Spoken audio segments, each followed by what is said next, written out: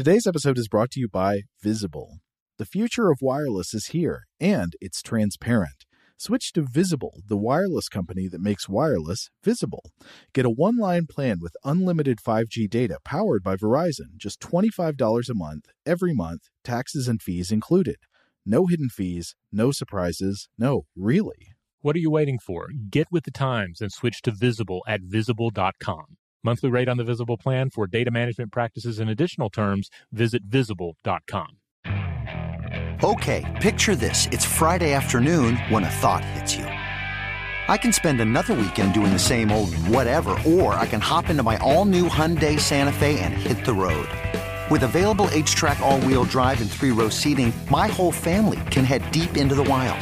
Conquer the weekend in the all-new Hyundai Santa Fe. Visit HyundaiUSA.com or call 562-314-4603 for more details. Hyundai, there's joy in every journey. When you buy Kroger brand products, you feel like you're winning. That's because they offer proven quality at lower than low prices. In fact, we guarantee that you and your family will love how Kroger brand products taste, or you get your money back. So next time you're shopping for the family, look for delicious Kroger brand products, because they'll make you all feel like you're winning. Shop now, in-store, or online. Kroger, fresh for everyone. Thinking of popping the question? Diamonds Direct has an offer you can't miss. This month only, buy a natural diamond engagement ring of 1 carat plus and receive a free natural 1 carat diamond tennis bracelet valued at $2,000. Imagine giving her the ring of her dreams and her wedding gift all at once. No one provides education, selection, and value like Diamonds Direct. Your chance to get a free tennis bracelet from your friends at Diamonds Direct won't last long. Details at diamondsdirect.com. Welcome to Stuff to Blow Your Mind from HowStuffWorks.com.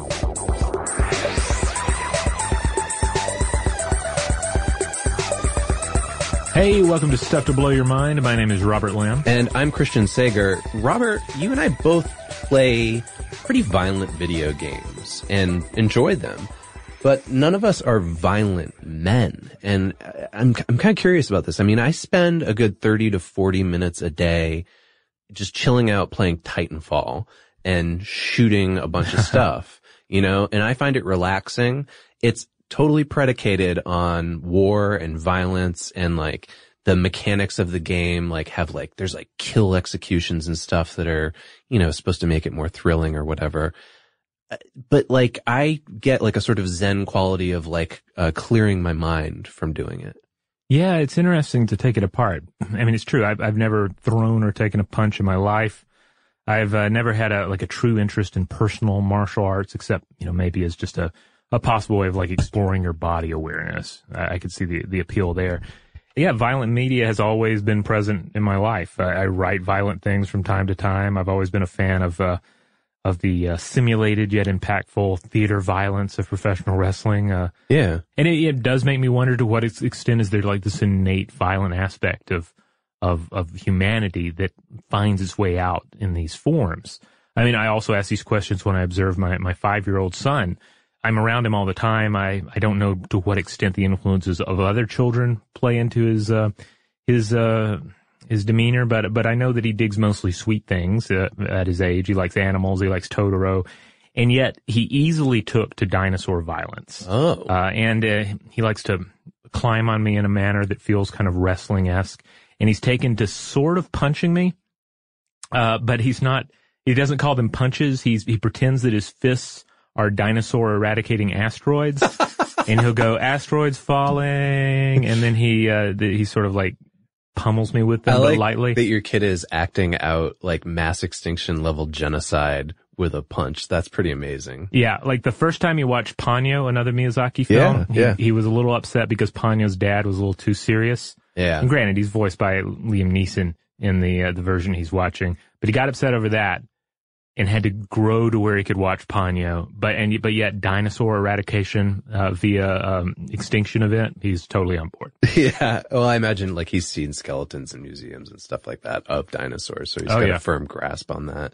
Yeah, well, you know, I've been thinking a lot about this lately, not just your son and like the progression of violence, but just violence in general. Mm-hmm. It's been in the news lately, and I'm saying that now, and I suppose you could say that at any period of time, right? There's been violence in the news recently. Yeah. It just feels like it's omnipresent.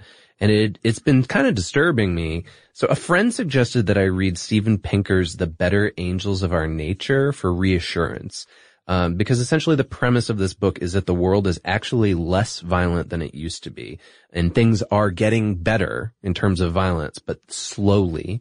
It doesn't seem like it in the present because the media's attention is very much on the sort of like it bleeds, it leads news, right? So of course, like there's constantly going to be stories about shootings or bombings or fires or knife attacks, right?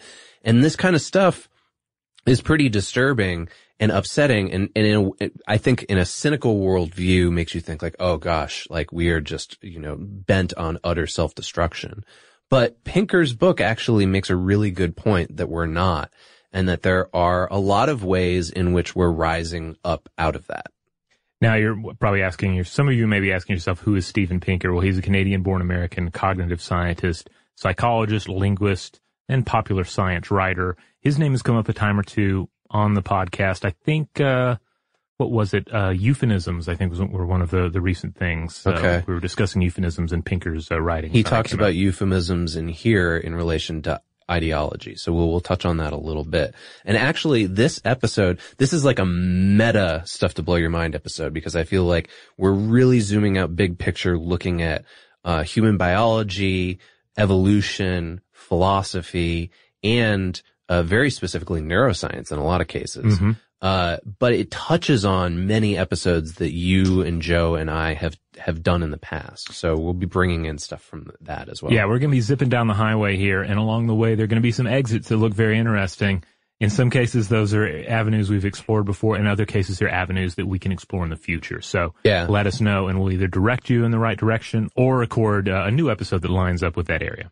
So, just up front, I should establish that this book, The Better Angels of Our Nature, is massive. It's like 800, 900 pages long. So there's no way we could do an episode that would be of like normal length for you to listen to, where Robert and I discuss this entire book. It's just too big to do that. So for this episode, we're really honing in on a section that he refers to as inner demons. And this is where he explains why human beings are violent. And he does a really good job of doing it by doing this massive literature review of human existence and sort of how we've applied violence over time, but also what we've learned about violence through various research methods. We're going to touch on the other stuff that's in the book. And like Robert said, like if some of it comes up and you say like, oh, well, I would like a full episode on that, we may gloss over it here, but talk to us and maybe we'll be able to do something in the future. So he starts off with doing this overall huge data analysis, basically. I think it's like the first 6 chapters of the book, where he essentially looks at the course of human history and says, yeah, violence is a major part of it, and it seems to be very specific to our species, but it doesn't have a fixed rate. So violence isn't like a human urge in the way that sex is, or hunger, or sleep.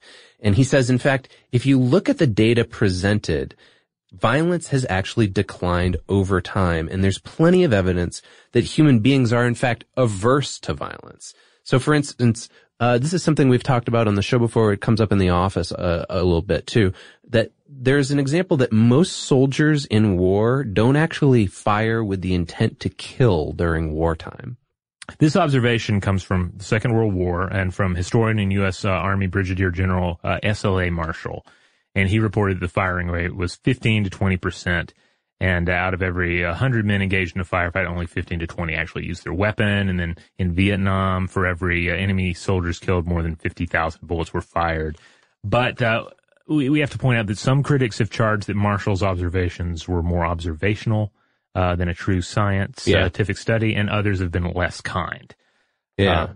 So you can look at that, and maybe like if you're worried about the amount of human violence that's going on in the world, you can say, well, that's an encouraging sign, right? Right. And I should also point out that this is just one of the many examples that Pinker draws upon, and so he's not basing everything just on this thing about kill stats. And in general, when we're talking about Pinker's argument that violence is going down, he is talking about overarching statistical evidence and just in the broad picture of human culture. Obviously, an individual human is still capable of staggering cruelty and violence. We know the examples. We preserve the examples in our cultures like specimens on a shelf. Mm-hmm. But again, we have to come back to what does the larger picture say? What are the larger trends for humanity itself? And so for evidence of human violence, Pinker actually at first turns to one of an unlikely area that I would think of, but actually when you brought up your son earlier, it makes sense. He looks at 2-year-olds as being the most violent stage of humanity, basically talking about, and you would know better than I do, but you know that like at that age, we're thrashing around a lot. We're more likely to get angry at the drop of a hat or burst into tears and really like, exert like, dominance and revenge kind of tactics over small petty things. Yeah, I don't know. It's a difficult one to rule on because I just have the one child to base my observations on, and every kid's going to be a little different. Maybe Pinker just had some really rough kids. Yeah, I don't know. I mean, I guess that one of the things is when emotional responses are coming online for young children, there are less filters. Yeah. So when they feel mad over something, they feel it, and then when they feel happy about something, they just feel it, and so you observe these for what for an adult would be just crazy mood swings, but for a child, like that's the palette they're painting with. But even when you look at the statistics related to adults, it gets a little bit scary in terms of how much we fantasize about violence. 70 to 90% of men and 50 to 80% of women in a study, and these were all college students, admitted that they fantasized about killing someone. And this kind of gets into the sort of idea, like the general idea that bad people actually do what good people dream about doing, right?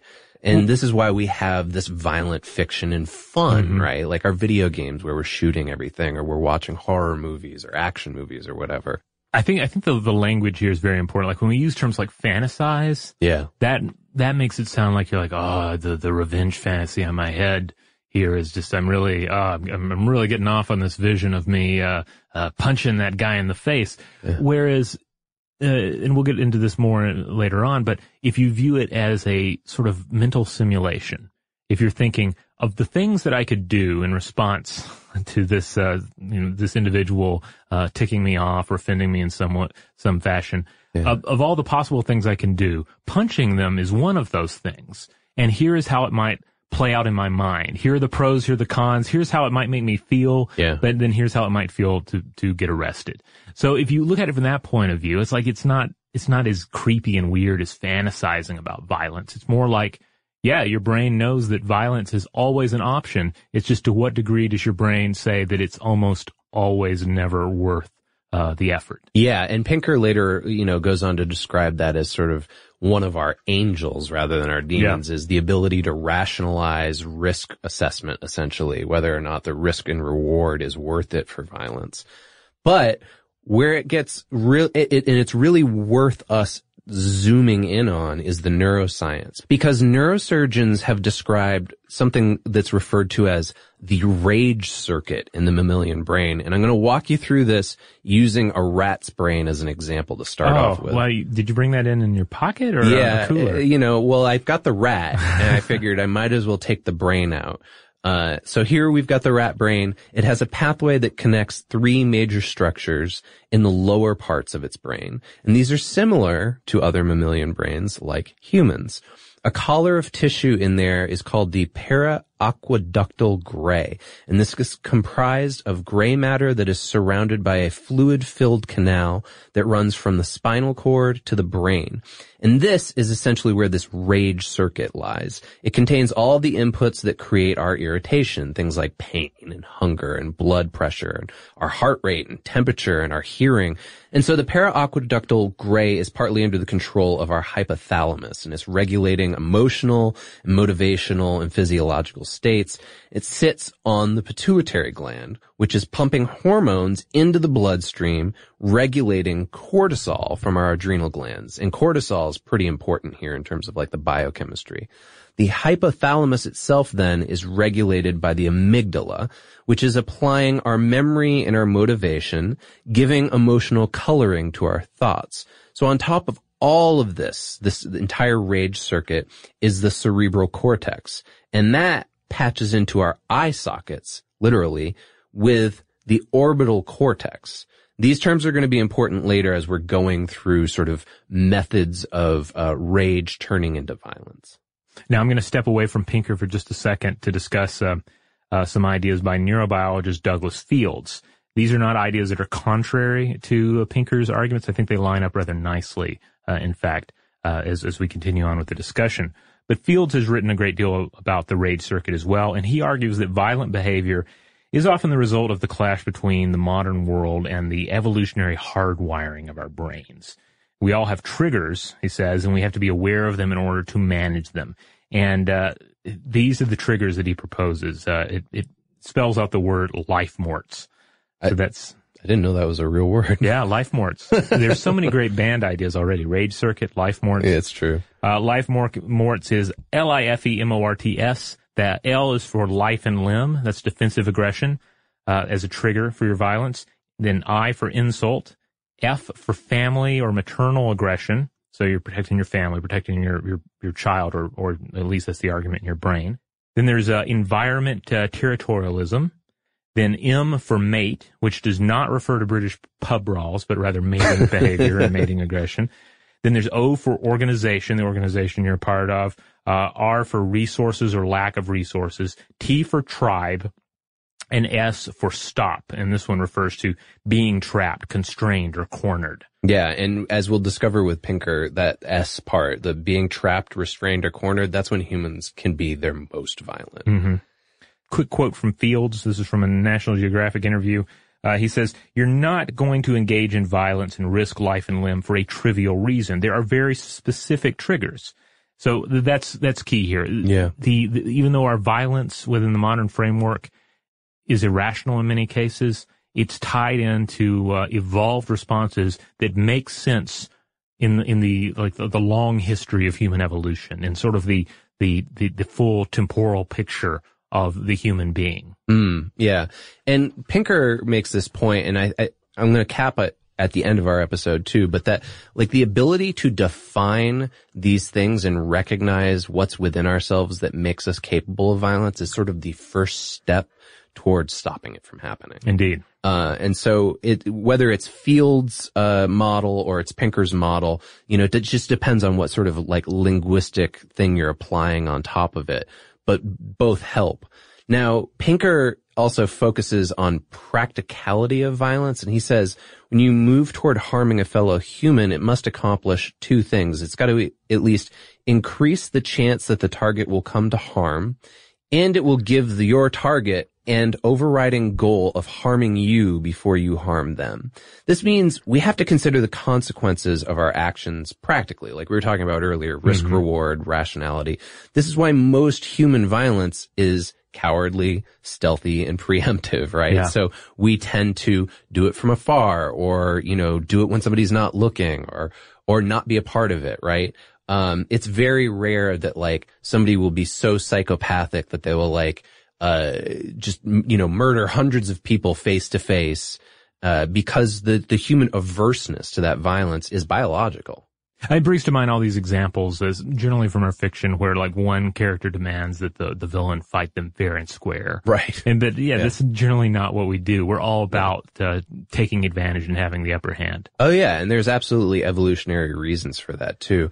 Another component of that Pinker brings up is something that he refers to as forward panic, and this is when humans face an opponent in a long state of apprehension and fear, and then when they can catch that opponent in a moment of vulnerability, it leads to just utterly savage violence. This is human beings at their worst. So going back to that model that Fields has earlier, that's when you're trapped or restrained or cornered, right? And you've got the opportunity to break free from that. And that you just see human beings just go into just utter carnage then. Mm-hmm. Yeah, this is basically the whole idea of the Purge series, right? Yeah. I hadn't really thought of it before, but like those speak to sort of a real like inner quandary of human violence. Yeah. So he also argues, though, that the way that we get away with that in our own heads is because we have something called a moralization gap. And this is where we create narratives of victims and perpetrators, and they diverge, and only really a neutral party can see how they diverge from one another.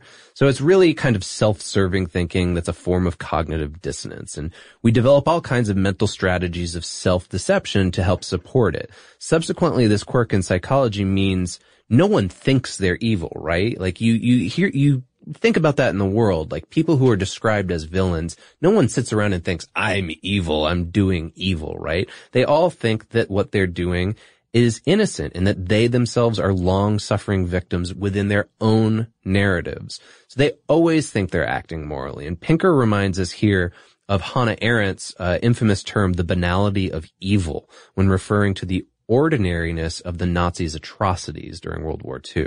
It's worth remembering this when you're looking at our storytelling too, right? Like whether you're making a story, you're watching a movie or reading a book, even the worst bad guy has justifications for why they think what they're doing is right, you know? And so when we tend to watch fiction, it's just like, this guy's just evil for the sake of being evil. At least in this current day and age, that's not necessarily engaging for us, right? Right, yeah. You need some idea of their motivations and why they view their actions as righteous. Yeah. And again, this all makes perfect sense if you look at things from a life mort's standpoint. The triggers are there. They're evolved to enable survival. And what you can think of as the temporally average human, the tribal hunter-gatherer, the hominid, all of this culture business is relatively new. Yeah, absolutely. A couple other terms I want to establish up front for Pinker before we get into what his quote-unquote demons are. Another thing that he describes within the brain is the seeking system, and this runs from the forebrain through a bundle of fibers in the middle of the brain to the ventral striatum, which we call the reptilian brain. It was discovered in rats when psychologists realized that if they stimulated it with an electrode via a lever, the rats themselves, they would hit this lever, it would stimulate the electrode in their own brain. And what they would start doing is hitting the lever over and over and over again, stimulating that part of their brain until they became utterly exhausted. And these connections are actually two-way. They're not top-down. So all these components in the brain, they're talking to each other. The neurons within are signaling each other with the neurotransmitter dopamine. And this motivates animals to achieve goals. For instance, hunting. There's actually also a fear circuit that is theorized, and it's connected to the rage circuit. And some extreme fear, so this goes back to what we were talking about being, caught or trapped. Extreme fear will trigger an enraged defensive attack or violence. So there you go. Likewise, there may be another motivational system that triggers violence that is referred to here as inter-male aggression or the dominance system. Basically, the idea here is that the seeking system in our brain leads males of a species to willingly seek out aggressive challenges with other males. And this sometimes also leads to blind rage. Now, the difference here between the rat brain that I've got here in my hand and our human brains is that these structures are enveloped by large, bloated cerebrum. For humans, we have this big cerebrum surrounding all of this stuff, and it's taken up by the frontal lobes, which possibly contends with our rage and fear with things like restraint, prudence, and morality. And this is where Phineas Gage comes up. Good old Phineas Gage. I can't imagine how many episodes, if you go back through the Stuff to Blow Your Mind catalog, he comes up as an example. Yeah, Phineas Gage. He comes up quite a bit. This was a 19th century individual. There was a freak railway accident that blasted a crowbar-like tool called a tamping iron up through his skull. It entered under the left cheekbone and exited through the top of his head. And it basically gave him a frontal lobotomy. So when I was in high school, for DARE, they made T-shirts for all of us that had Phineas Gage's skull with the railway rod shooting through it. DARE? You mean to keep a kid off drugs? Yes, yeah. Because it was a demonstration of what your head was like when you were drunk or when you were on certain kinds of drugs. So it's supposed to be these t-shirts that would remind you, like, if you drink and you drive, you're just going to be like a guy with a rod through his head. They were like, I thought it was kind of cool at the time, but like I look back on it, it's like this really morbid example to give kids. Yeah, like that's not what it's like, kids. It also makes me imagine like a in a local evening news story. Kids call it gauging. They're blasting tamping irons up through their skull in order to get high. Well, if they were doing that, they would have to make sure that they actually destroyed the orbital cortex and the ventromedial cortex, because that was what is theorized to be destroyed in Phineas Gage's brain, which led to these unchecked emotions he was experiencing. So the orbital cortex is actually adjacent to something called the insula, and that registers our physical gut feelings. This is when you say something like, you've got a physical trigger, like my blood is boiling when you're angry. This is coming from the insula. But when you scan the brains of people who are prone to violence, especially those with antisocial personality disorder, the orbital regions, those are shrunken and less active. But when you compare this to somebody like an impulsive murderer, you find that their orbital cortex is actually malfunctioning. So it's not smaller, it's just not working the way it's supposed to be. And so it seems that this is our major inhibitor of violence, the orbital cortex.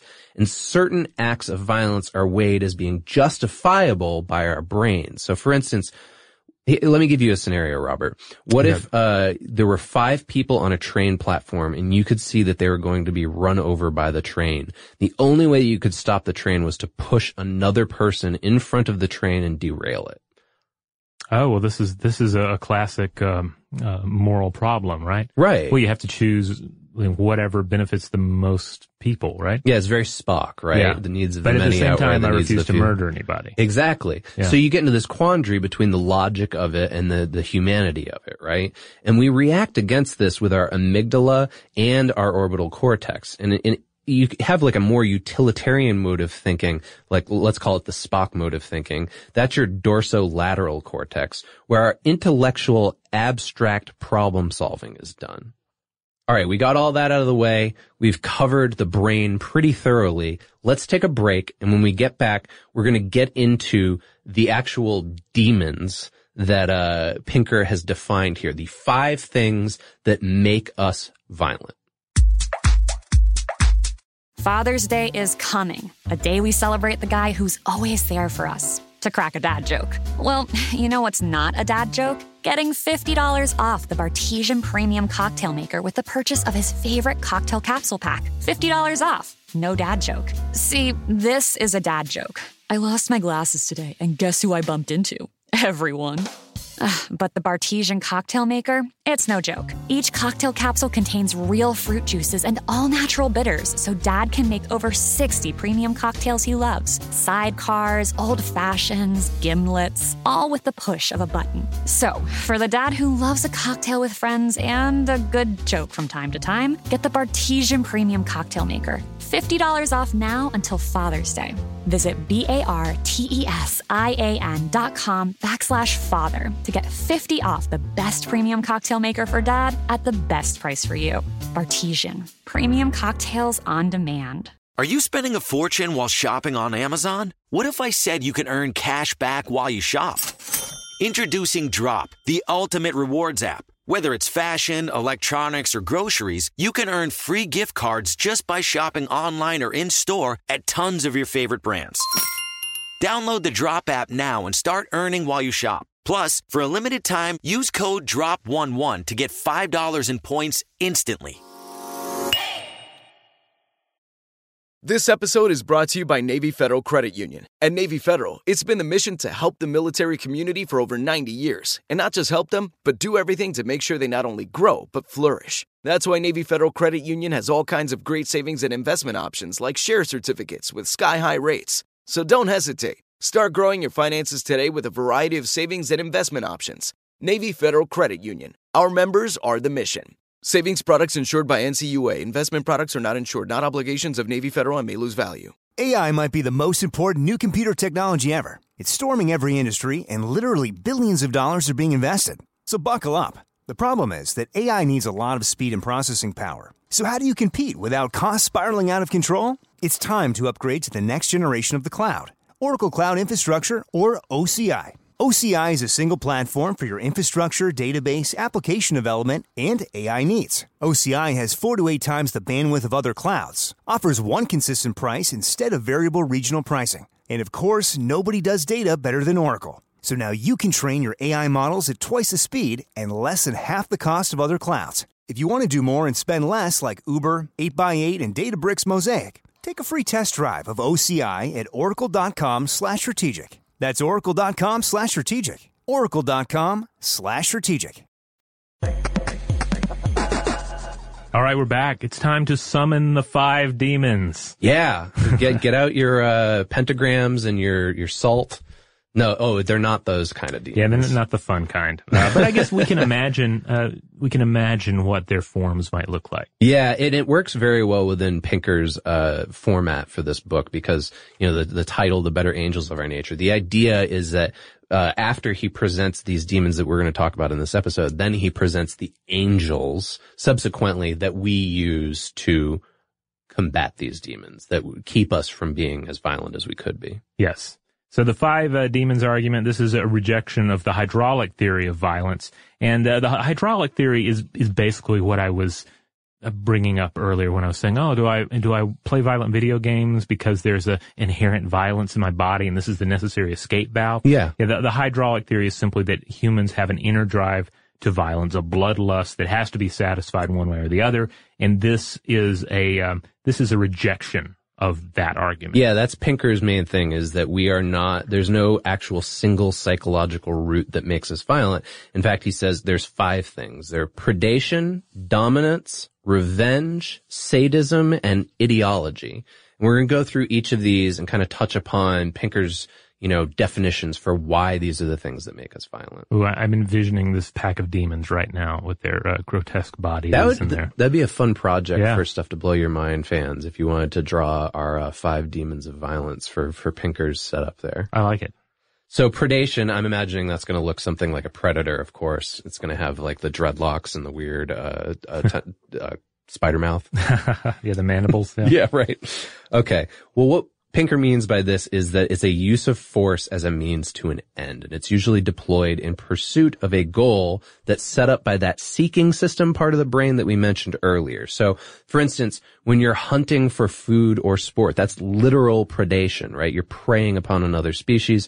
There's a certain amount of empathy that we have with prey as well in many cultures, right? Like a lot of cultures revere the animals that they kill for their food. Yeah, look no further than the ancient horned gods of chaos, unpredictability of the hunt. And you can look, too, to the deer stickers you see on the back of trucks that clearly belong to deer hunters, the trophies they put in their homes. And perhaps, this is kind of a stretch, but maybe even the weird anthropomorphized mascots of barbecue restaurants, yes. Like the talking pigs and pots. You brought this up a couple days ago in one of our company meetings, and you were 100% right. Every time I drive past a barbecue place, I am confounded. The logos are either pigs that look like they're like so excited to be about to be eaten, or like they're about to eat themselves. Yeah, they're like eating ribs from their own body. Yeah, like they've got knives and forks pointed at their bellies and they're grinning. It's the strangest thing. But you're right. It's kind of like our modern version of honoring the food that we're eating. Yeah. But Pinker argues when you've got this chasm between the perpetrator's perspective and the victim, so you don't have that kind of honoring, it makes it a lot easier to conduct predatory violence. And so this is when atrocities are committed and we say, how could they possibly do that, right? Our empathy is actually outweighing the predatory perspective. And this is why it helps for perpetrators themselves to be able to see their victims as quote unquote vermin or morally disgusting, right? We talked about the moralization gap before. That's where it comes into play. They basically convince themselves, well, these people are less than me and they're deserving of this. Yeah, it's the act of othering that we still see in many cases today. Really we see it all over the place. Like to whatever extent you can make the other party less human and more of an alien entity, then more becomes permissible towards them. Tying back into Pinker, demonization. Mm-hmm. So turning them into demons. Now, he also talks about positive illusions as being this sense where we think, oh, well, we're lucky or we're super capable or we can justify ways that make it easier for us to be predatory, right? We usually exaggerate ourselves as a useful tool when we're facing a rival. And the reason why is like if the world didn't have these positive illusions, there might only be violence when two rivals were closely matched because let's face it, they're not always matched equally. So an example of this works when you look at war, right? So perfect example, Napoleon and Hitler both trying to invade Russia. Like those were obviously difficult odds, but they were countries that initiated wars and ended up losing them. And here's what's interesting. When you look at the statistics, countries that initiate wars, they lose them 25 to 50% of the time. So people and nation states get into fights that they can't win all the time. And this is based on their bravado, buying into their own hype. Exactly, yeah. Now, leaders can totally overestimate that bravado, and that's what leads us into this. Pinker also calls this the Lake Wobegon effect after a Prairie Home Companion and Garrison Keillor, because the idea here is that everyone assumes that they're better than average. So when you ask the general populace and you say, are you average? Are you lower than average? Are you better than average? Everybody says they're better than average. Yeah, especially in America, that's the idea of American exceptionalism, right? Exactly. Everybody has the potential for greatness. Nobody is locked into a particular caste.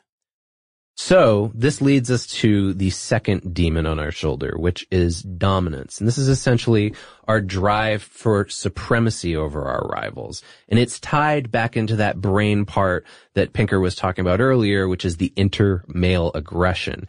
Here's the thing, though. It's easy to hear that and think, oh, well, men are only violent. But actually, it's not gender exclusive. It's just that men tend to exhibit these qualities for biological reasons we'll get into. Yeah, the basic idea is that when you look at the broad history of the human species, you have a situation where the males have the body for violence, and then in turn they have more of a brain for the violence. They're more wired for the physical violence. Right.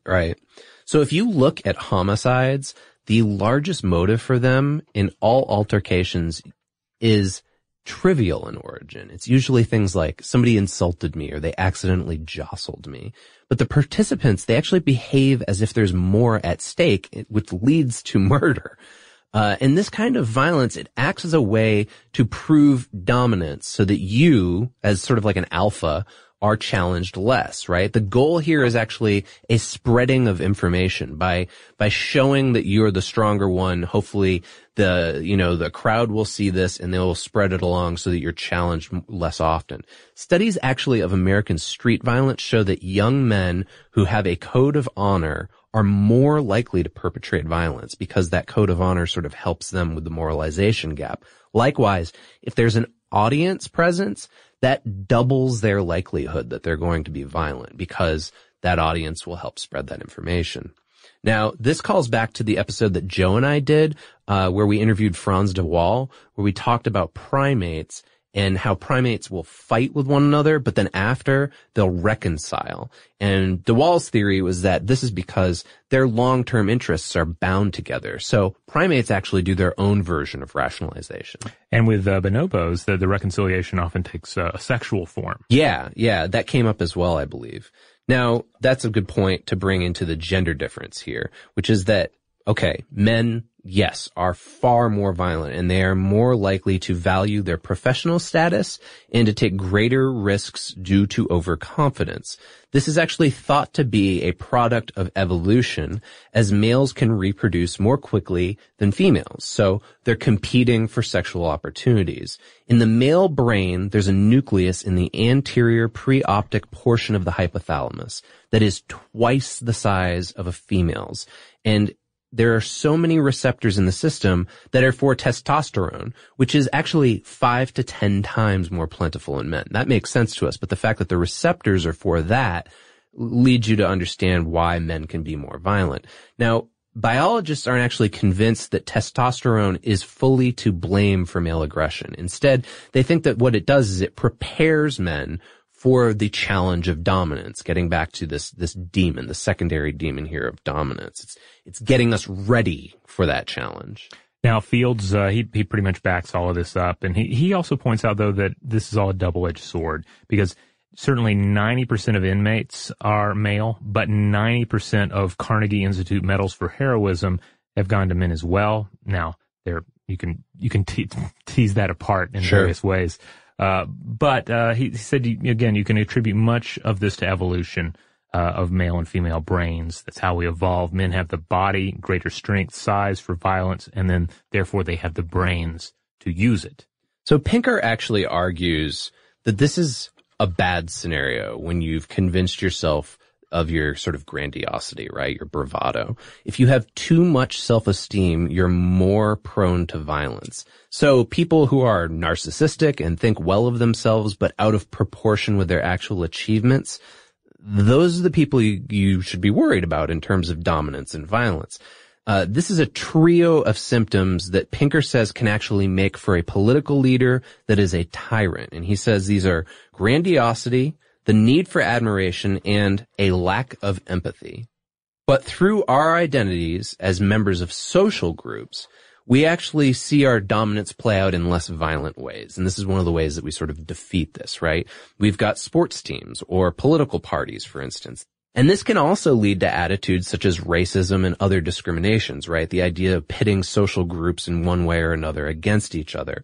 People, to varying degrees, harbor ultimately a motive for social dominance. And the idea here is that the group that they belong to is part of a hierarchy, and they want their group to always be on top in that hierarchy. So Pinker's arguing that maybe social dominance itself, it might not be about race per se, but more about what he calls coalition, where groups have evolved together and they band together. And he brings it back to that part of the brain again, intermale aggression. And he provides evidence that racism is actually more likely to target minority men than minority women. So he provides some studies in this book showing that that is actually the case. So racism is more likely to take place between men of different races than between a man and a woman of different races. Now, this becomes especially deadly when you combine it with nationalism. So that's basically a welding of tribalism. It's a cognitive conception of the group that you belong to, and it's the political apparatus of the government that we belong to, right? You combine all these things together, and this can lead to the conviction that one's nation has the right to greatness, that it deserves to be great, it deserves to be on top of the hierarchy. Any lowering of that status is explained away as malevolence, and it's applied to either an internal or an external foe. Now, Pinker, he comes out with sort of like a positive take on this, and he hopes that dominance will actually be tempered by the civilized institutional systems that we exist within. So he actually says the governmental part, hopefully that and laws and et cetera will keep us sort of on track and keep us from being violent. He says inroads for women together with cosmopolitanism will help as well, and having a scientific understanding of these biological processes will hopefully make us more self-aware about where our violent urges for dominance are coming from. So, to a certain degree, it's the idea that hopefully the thing that we will want dominant, and the thing that we will push all this longing for dominance into, will be more positive international models or species-wide models for what we can be.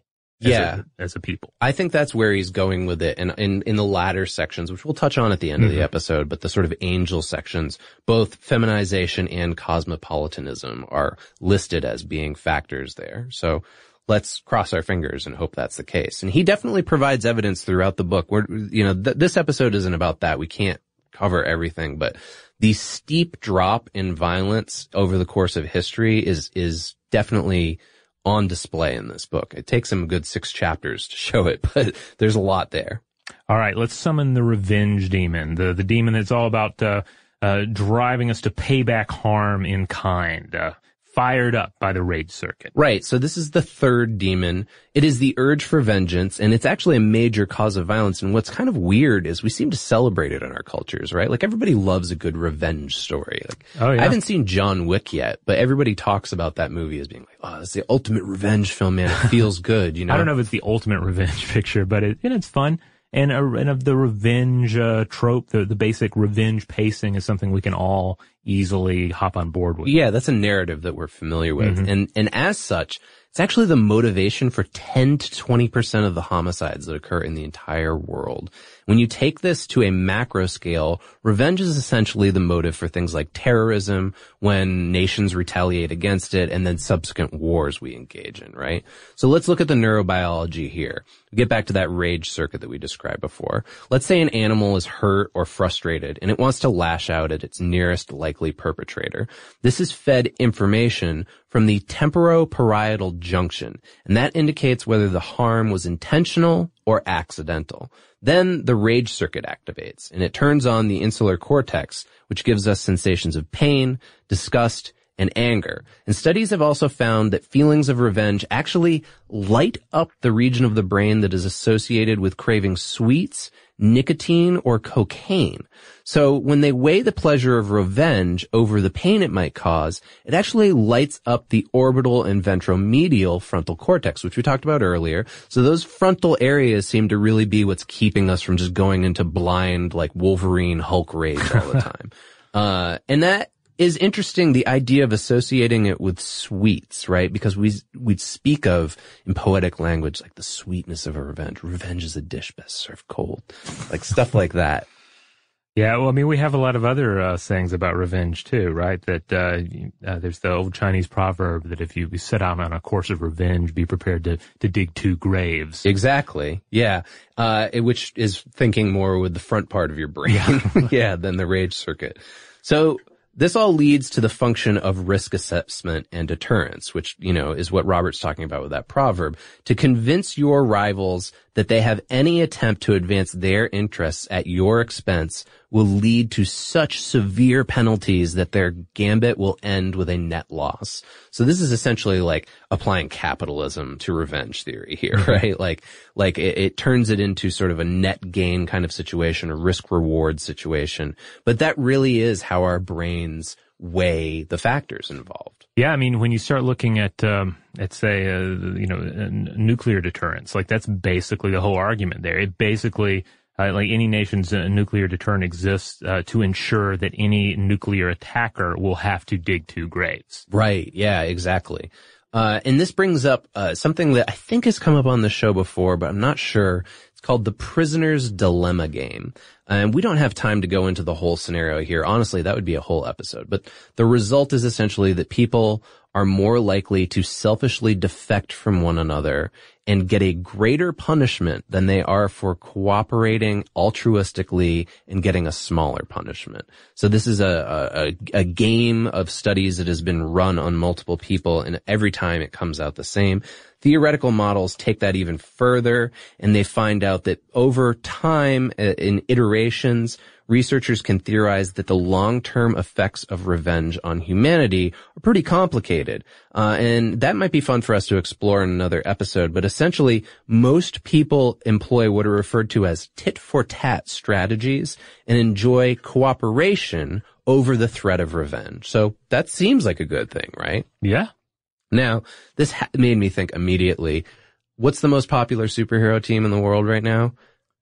Suicide Squad. Oh, you're right. That's even worse. The Avengers, right? And Avengers insinuates that their motive, their goal is all about revenge, right? And that revenge primarily works as a deterrent if the Avenger has a reputation for being able to carry it out, right? So subsequently, this is why most, not Avengers like the superheroes, but just Avengers who are enacting revenge, they want the target to know that they met out the punishment, right? Well, I have a serious comics question then. How much avenging do the Avengers actually get up to? And is there like a ruling council that decides if the matter is vengeance worthy? I don't think so.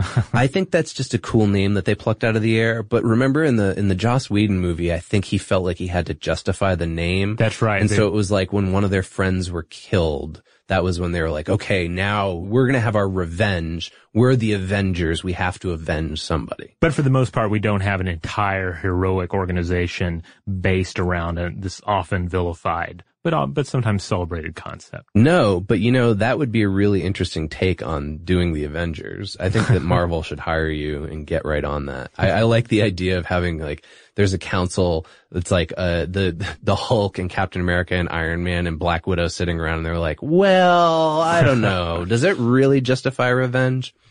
Now, revenge evolved to be a deterrent. So then we have to ask ourselves, why is it so common in the world if the idea is it's supposed to deter other violence? Pinker again points to that moralization gap because people consider the harms that they're inflicting to actually be justified. And subsequently, law and government come into play as implements to keep our revenge in check. So maybe the Avengers need that. And hopefully we internalize this even when the rule of law isn't around to monitor us all the time. And real quick, he says other ways of curtailing revenge include broadening your circle of empathy from those who you're close to outwards. So most of us are automatically empathetic with our family and our friends, but try being empathetic with people further out from you. Or when your relationships are too valuable to sever. Also, he says a sincere apology can go a long way. Politically, we've actually seen a huge spike in apologies and reconciliations since the 1980s. It's really interesting when you look at the graph of this. Like, nations or like big religious organizations didn't used to apologize to each other. It's a relatively new thing, and it's essentially to try to keep the whole revenge factor from getting out of control. All right. Well, the demons of sadism and ideology are standing outside. Their metals clinking, their chains and whips dangling. But we're going to take a quick break before we let them into our hearts. Dad deserves something really nice for Father's Day, but let's face it, we usually don't do it. Big gifts are for Mother's Day. Picking something up on the way is for Father's Day. Well, let's make Father's Day something this year with the Bartesian Cocktail Maker. It whips up over 60 premium cocktails on demand, each ready at the push of a button. And right now, you get $50 off the Bartesian Cocktail Maker when you buy one pack of Dad's favorite cocktail capsules. Dad will publicly love that you saved $50 on the countertop machine that crafts premium cocktails on demand. And he'll secretly love that you splurged on him for Father's Day with the gift of a Bartesian. Because the only thing that lets Dad know he's the world's number one dad better than a world's number one dad coffee mug is an artisan cocktail in his hand. Make Dad's Father's Day and Father's Day cocktails with all natural juices and bitters without making any mess at all. Visit BARTESIAN.com/father to get $50 off the best premium cocktail maker for Dad at the best price for you. Bartesian. Premium cocktails on demand. Are you spending a fortune while shopping on Amazon? What if I said you can earn cash back while you shop? Introducing Drop, the ultimate rewards app. Whether it's fashion, electronics, or groceries, you can earn free gift cards just by shopping online or in-store at tons of your favorite brands.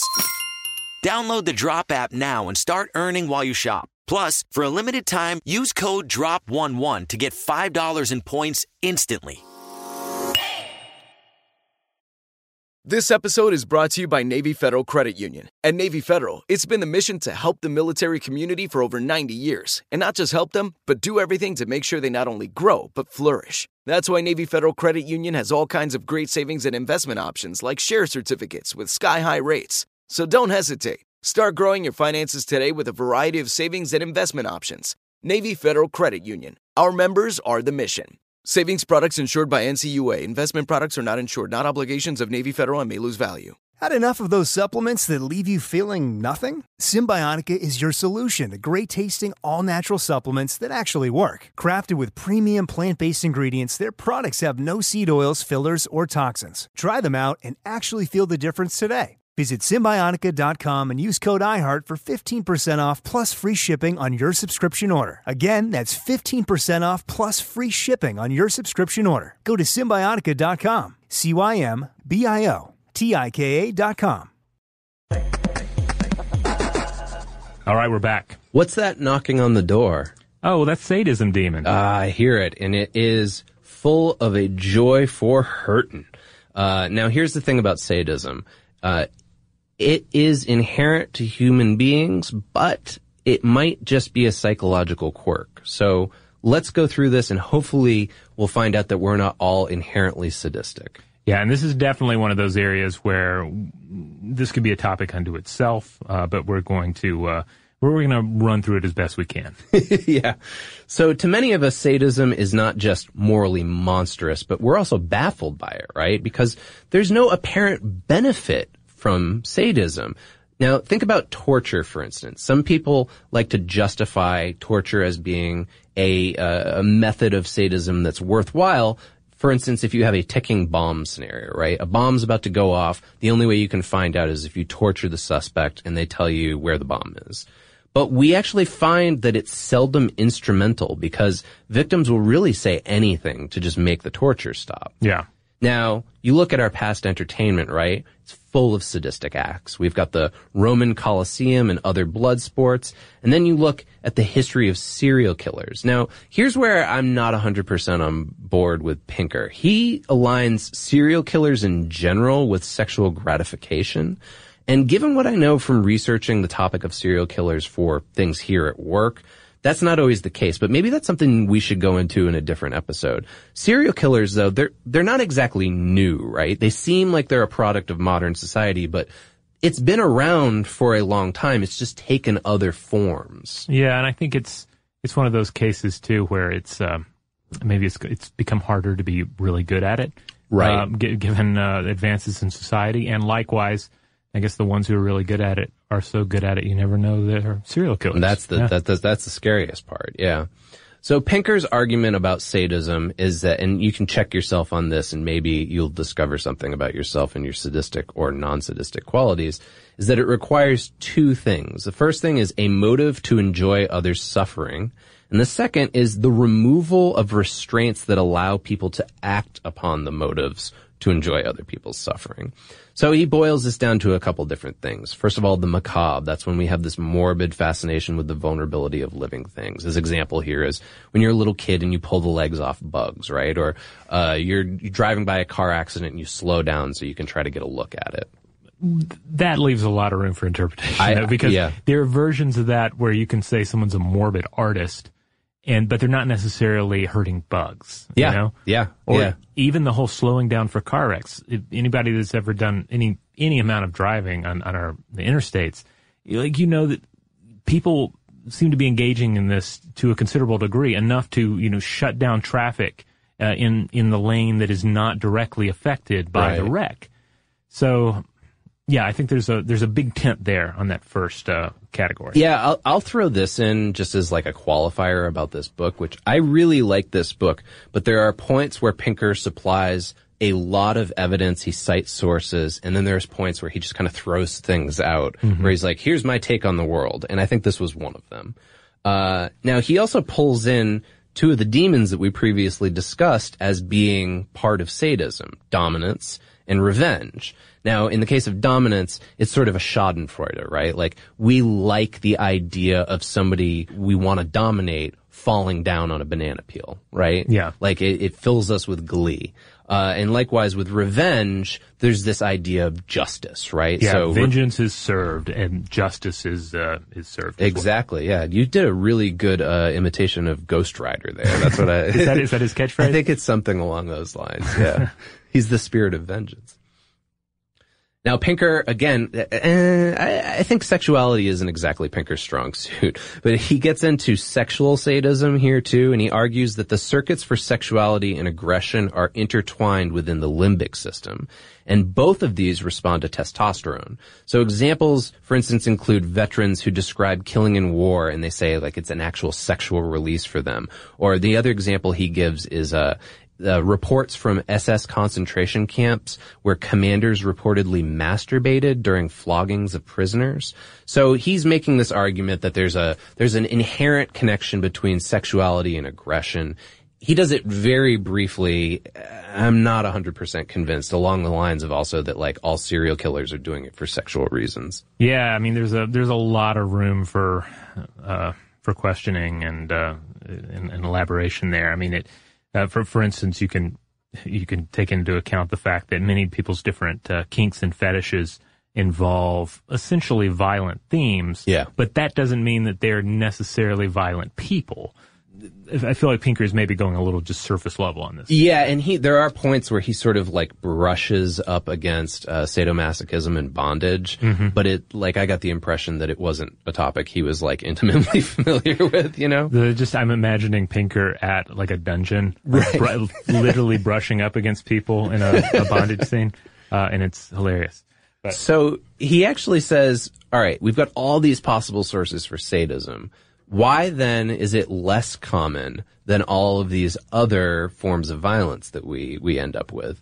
Well, his reasons are empathy. So for instance, like when he talks about empathy, he's not just talking about feeling each other's pain or inhabiting their minds, but he's actually thinking about aligning your happiness with that of another being. And he says this is more like sympathy or compassion. Yeah, and as we've explored in past discussions about psychopaths in particular, there's this argument that with most of us, the empathy switch is default on. Yeah. And with these individuals, it's default off, but can be turned on, can be employed through the right, sort of training and mental exercises. In the same way that we can and do find ways to tamper our empathy through, othering and the reducing of another person to something less than human. Right. So this is a perfect example of why it's important to be able to identify scientifically, like, what causes these things, so that we can then say, all right, we know what this is, we know the symptoms, let's look where we think it is in the brain, and then you have to ask yourself, is it morally right to turn that switch back on? Well, to bring in, we're talking about demons, and if I know anything from the Dungeons & Dragons Monster Manual, it's that knowing the true name of a demon gives you power over it. I think you just nailed the episode title. Another thing he says that curtails this is cultural taboo, right? So mostly the world and its governments see torture as being immoral. That's why it's prohibited by the 1949 Geneva Conventions and the Universal Declaration of Human Rights. Humans also have a visceral revulsion, and that inhibits us from hurting other people, right? So just the sight or sound of seeing someone screaming in pain, it's enough to make primates averse to eating food.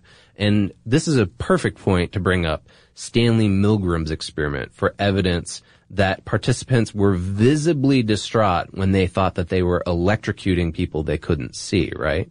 This brings up something. So the primates in this study had trouble eating during this. Yeah. And yet, I was in the theater with you at Alien Covenant, and I think people were eating popcorn the entire time. Oh man, I was, in some of the more grisly scenes, like people's jaws being sliced off, and I'm just like, how are you just still taking in palmful after palmful of that delicious popcorn? There is, for me, there are certain horror movies that I can't eat during. Texas Chainsaw Massacre is one of those. Yeah. That movie does something, like somehow it taps into that visceral revulsion. And I don't know how it does it differently than Alien Covenant. But during Alien Covenant, I just felt like everything was obviously fake. Yeah? Huh. But there are horror movies that certainly do that for me. Well, I will say Alien Covenant was certainly very polished, and Texas Chainsaw Massacre has that feel to it that you're almost watching documentary footage, that it could be real. And yet I'm sure there are people out there who have like a regular ritual of eating barbecue during TCM. So I have no idea. That wouldn't surprise me. They probably do that at the Alamo Draft That House sounds once a like year. something Alamo would do, yeah. And you were talking about psychopaths earlier. So they've got this disabled inhibition against sadism. That's because their amygdala and their orbital cortex shows a blunted response to signs of distress. So if they see a person screaming, they're less likely to respond to it. Pinker actually argues that besides psychopaths, sadism actually has to be cultivated over time. And his examples include, for instance, when you have older prison guards who participate in torture because it's something they've gotten used to over time, serial killers again, and then middle-aged crowds, not people who are of middle age, but crowds in the Middle Ages, that they acclimatize to public sadism as a part of everyday life, right? Like torturing people in public, or these coliseums where you'd feed people to lions or whatever. Right. So in a way, it ceases to be a taboo. Right. And then also this makes me wonder about the cycle of violence as well. You know, an individual being more likely to participate in the violence because some level of this was perpetrated upon them. That might be a valid argument as well. Yeah, absolutely. So, you look at this, at least the sadism, and it says something about us that's both terrifying, but also a little hopeful for the reduction of violence in human society, which is, thankfully we have this natural inhibition that's built into most of us, and thankfully, it takes most of us a long time to build up a tolerance to become sadistic. So, this leads us to our final demon. Yeah, I see him right here, the ideology demon. This is when believers weave a collection of motives into a creed and then recruit others to carry out its destructive goals. And man, this could be a podcast in two of itself, so we're going to really boil this down quickly. Pinker's argument here is there's an important distinction because the body counts of history get way higher when large numbers of people actually work together toward violence. Now, what's dangerous about ideology is essentially it promises utopia, which prevents its believers from weighing that cost-benefit analysis that we were talking about in the front of the brain. Likewise, it paints its opponents as inherently evil and deserving of punishment. So again, it gets around that moralization. Yeah, this is the classic holy war scenario. Totally. Pinker again turns to Milgram's experiment as evidence of what we're willing to do if it's part of our social understanding. So it's worth remembering that 65% of the participants in that study were willing to go all the way up to the maximum shock level. Yeah, just because they were being told to do it. Mm-hmm. Yeah.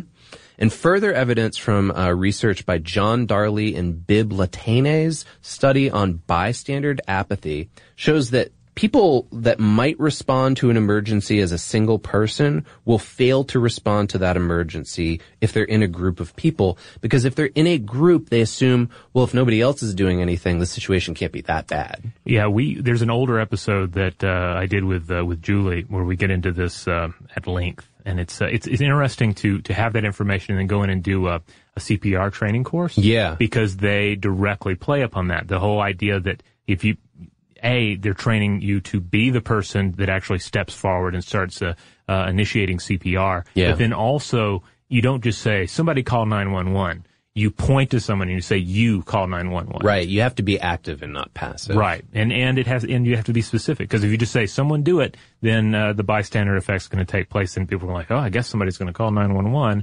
And everyone just stands around hesitating while time ticks by. And this sounds horrible, right? But at the same time, like, it's worth recognizing, like, this is part of human nature. If we're aware of it, then we can do things like apply it in CPR courses so that we can save lives. Now, this leads to another famous experiment that, of course, is going to come up in this episode, the Stanford Prison Experiment.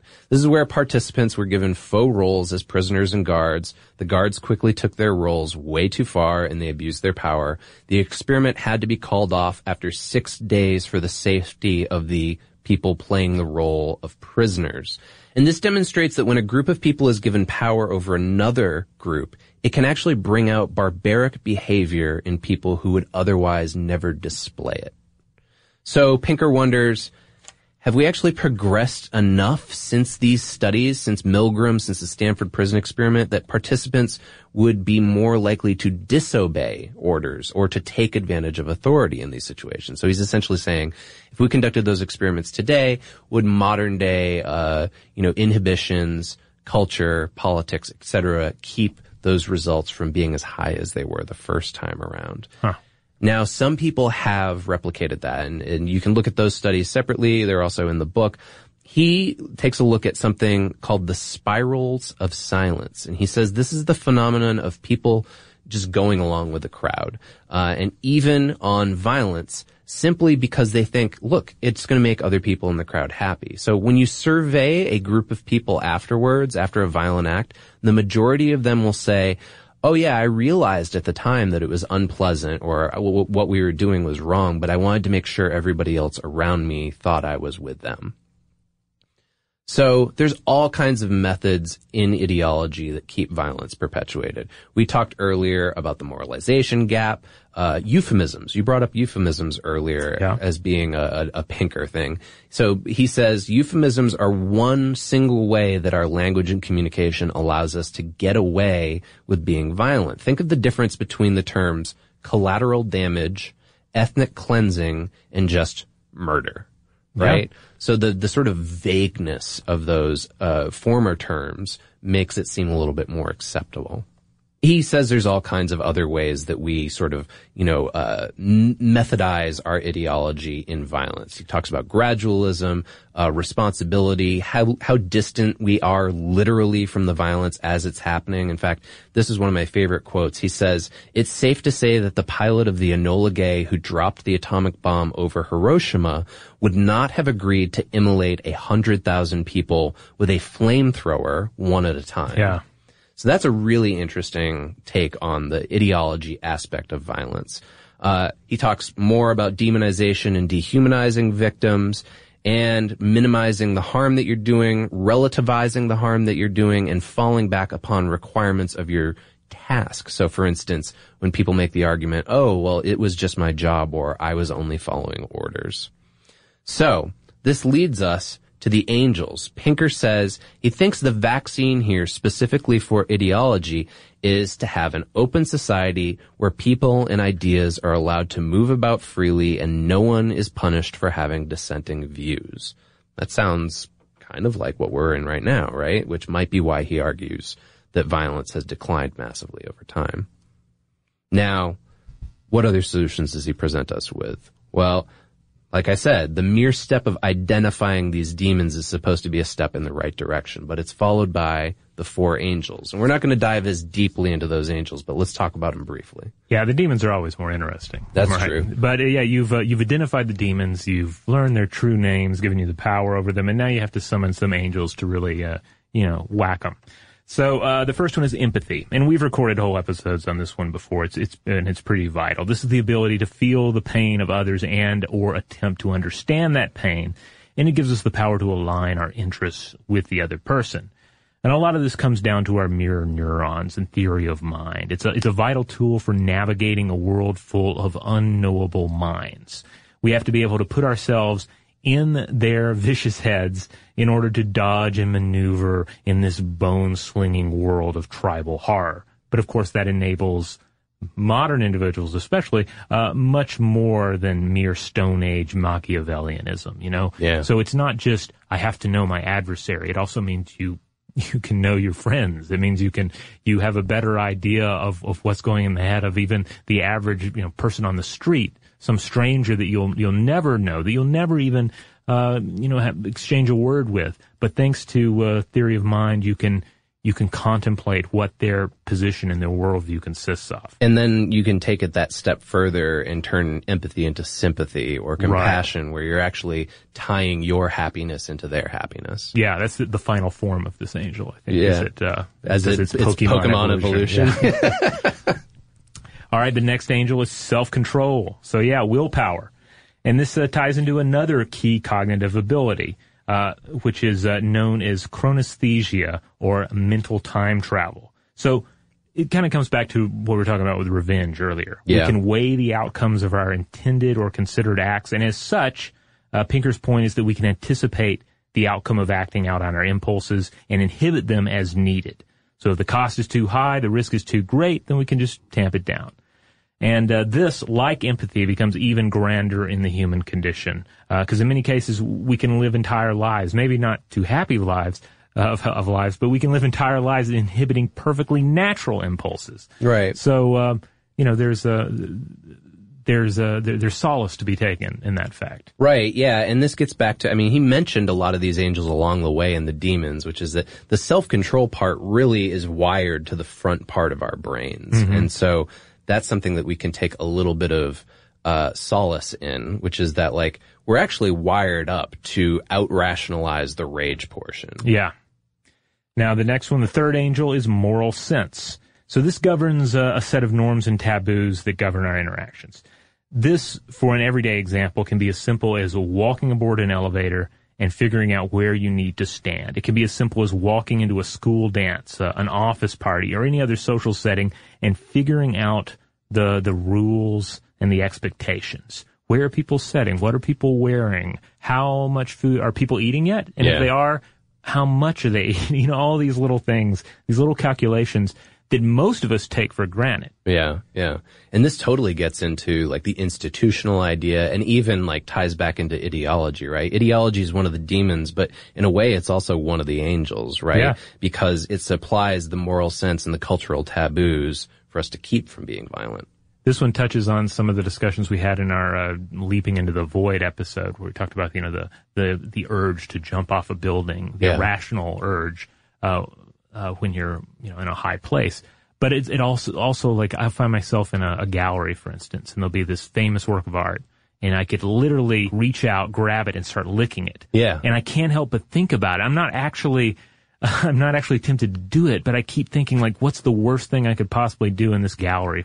So lick the painting, and there's something terrifying about considering it, or not even considering it, just running that simulation in my mind. Yeah, but what's keeping you from doing it is probably a combination of your brain and the social institutions around you, especially in the museum. Yeah, it's the two angels of self-control and moral sense are standing by me, holding me back. And maybe the fourth angel as well, and that's reason. This is the power to reflect, deduce, and, quote, guide the application of the other better angels of our nature. So reason's kind of the quarterback of, if I'm using my sports analogy I have correctly. no idea. I'm the wrong person to ask, but yeah, I'll go with it. Yeah, the quarterback then, for the other angels, and saying, all right, you run there, you hold him back so he doesn't lick the painting, and empathy will be standing over there so he doesn't, judge the guard too harshly. Right. All right, and then on top of these angels, they don't have to go in and defeat these demons alone. They also have, you could say, institutional help from the 5 historical forces. And these, Pinker argues, are the exogenous forces that favor peaceful motives and are the forces that are largely responsible for bringing about a decline in violence. So the first force here, the first of the 5 historical forces that Pinker presents, is the Leviathan nation-state. So Leviathan here is a reference to Thomas Hobbes in his 1651 book, Leviathan, a book on statecraft and the structure of society and legitimate government. Yeah, he's not actually talking about a sea monster. Right. He means government. And in this case, in Pinker's argument, this is state and judiciary that has a monopoly on the use of force. And yes, this gives it great power to abuse, but also to reduce tendencies for exploitive attacks and revenge.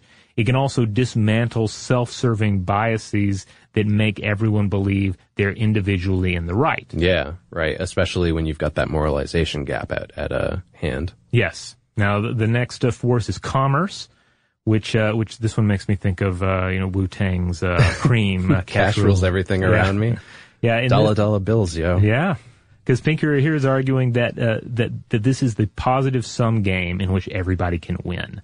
Trade and communication means that people are more valuable alive than dead, and so there's less need to demonize and less need to destroy other groups and salt the earth, because at the very least your cruelty will take a commercial form as opposed to a barbarically violent one. This is where we get those sort of like libertarian arguments that like capitalism and commercialism is ultimately like the guiding force that's going to keep us civilized, right?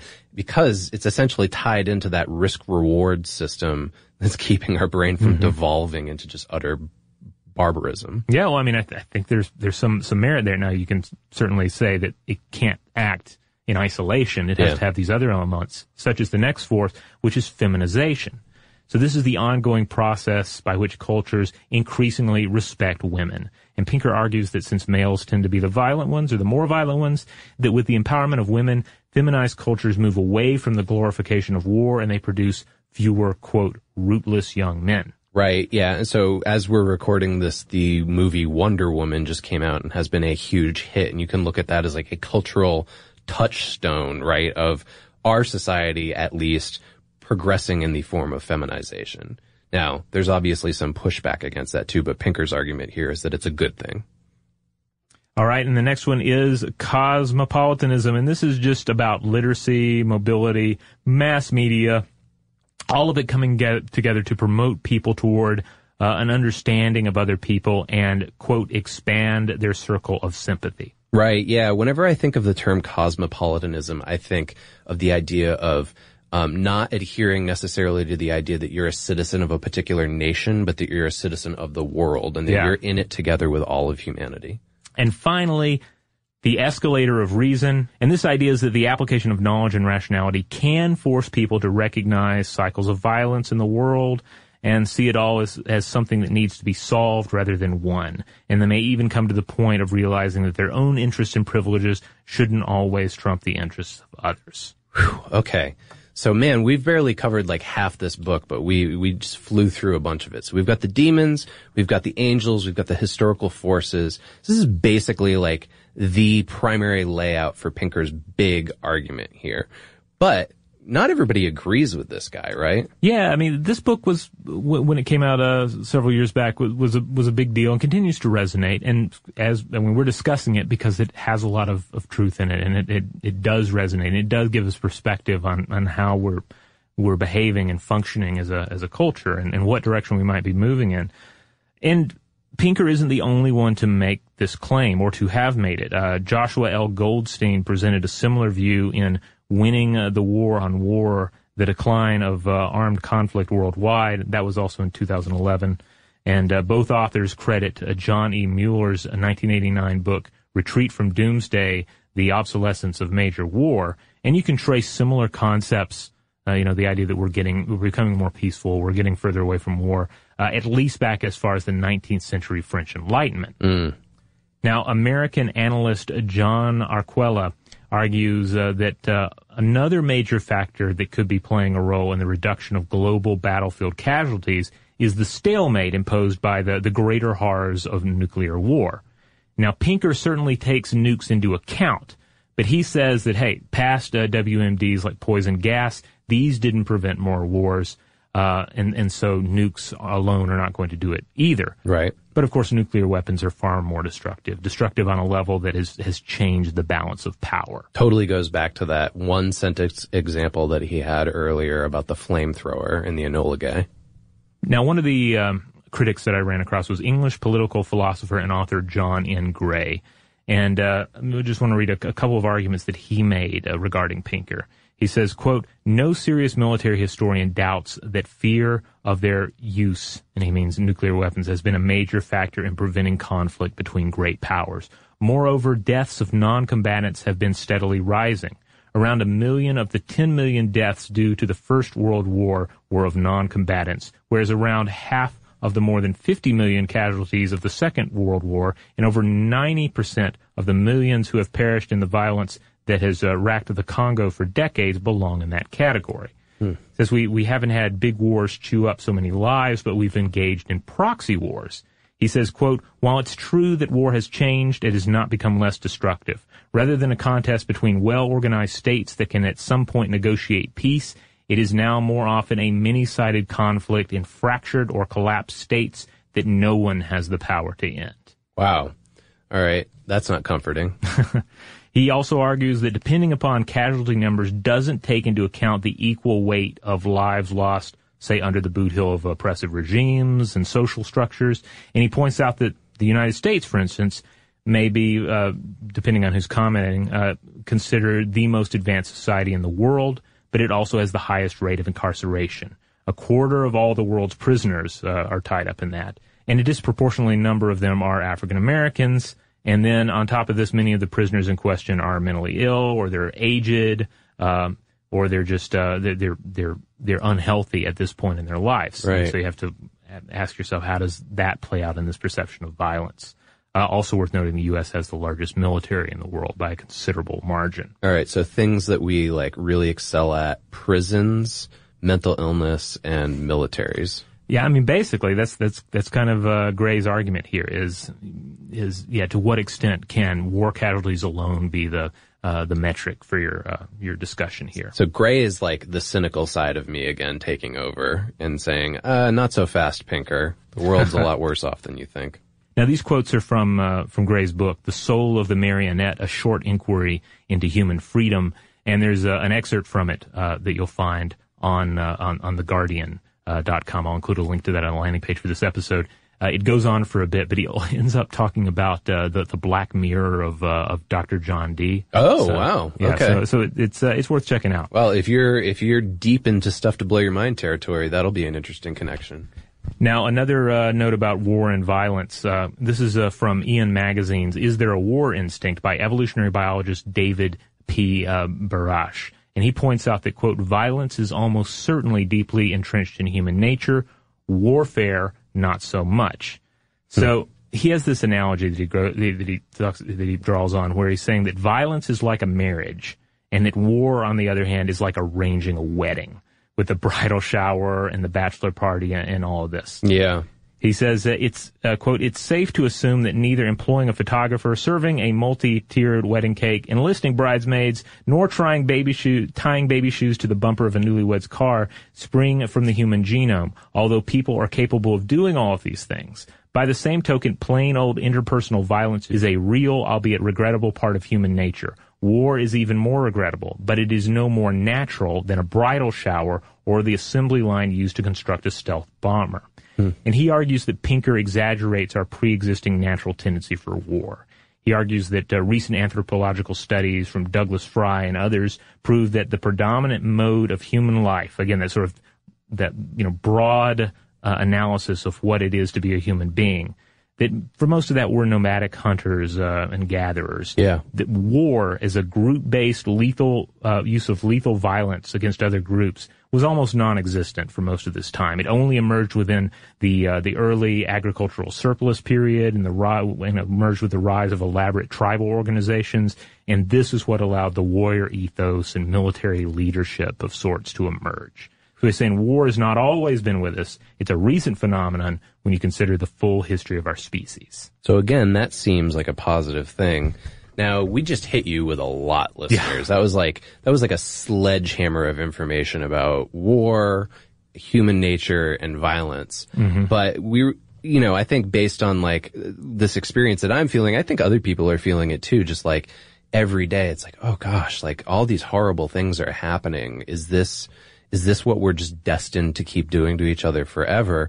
Pinker's argument is at least no. Like we're finding ways and we're understanding how our brains work so that this will eventually slow down. It already is slowing down and probably won't ever stop, but it will be minimized. Yeah, I think the two critics that I mentioned here, I think they make valid points, and I think it's important to consider the criticism. Yeah. But at the same hand, on the same hand, I really like Pinker's argument, and not just because I feel like I have to live and act as an optimist, and I can't really live and act as a pessimist.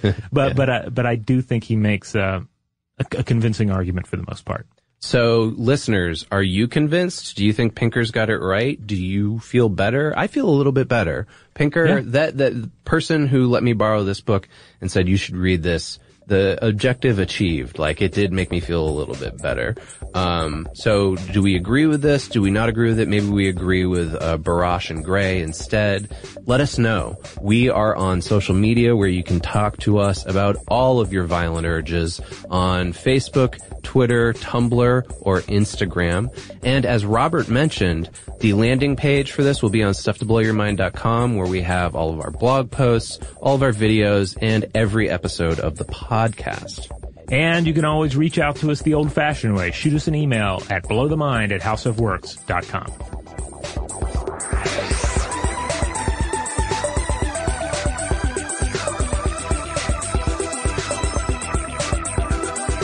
For more on this and thousands of other topics, visit howstuffworks.com.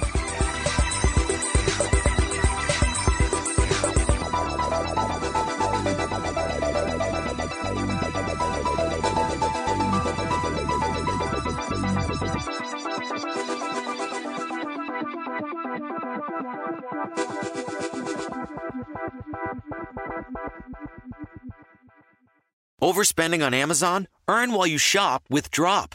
Earn rewards on every purchase online or in-store. Download Drop now and use code DROP11 to get $5 in points. Get rewarded for shopping today. You wouldn't expect to hear that we're America's third best city for beer like this one. Or home to vibes like this. And this. It might surprise you that we're top 10 for immersive art that's like, whoa. And, not to mention, we have one of the top zoos in the country. So can a city with the country's best pro soccer team, ranking as a top culinary destination in the world, be in your own backyard? Yes, Columbus. Plan your summer at experiencecolumbus.com/summer. Diamonds Direct has done it again. This month only, get ready for an offer you can't resist. Buy a natural diamond engagement ring of 1 carat plus and receive a free natural 1 carat diamond tennis bracelet valued at $2,000. That's right, a stunning diamond tennis bracelet at no extra cost. Imagine giving her the ring of her dreams and her wedding gift all at once. So hurry into Diamonds Direct. Your chance to get a free tennis bracelet will not last long. Details at diamondsdirect.com. Top Thrill 2 is like no other course. 2 420-foot vertical speedways, 3 launches. All right, let's talk strategy. Copy that, driver. Go for maximum acceleration off the start. Roger that. You've got a short straightaway to push from 0 to 74 on the first vertical speedway. And what about the rollback? Rollback will set you up for an explosive reverse climb 420 feet in the sky so you reach 0 G's in total weightlessness. 420 feet of straight-up speed. Let's get it. Top Thrill 2, the world's tallest and fastest triple-launch strata coaster. Get your tickets at cedarpoint.com.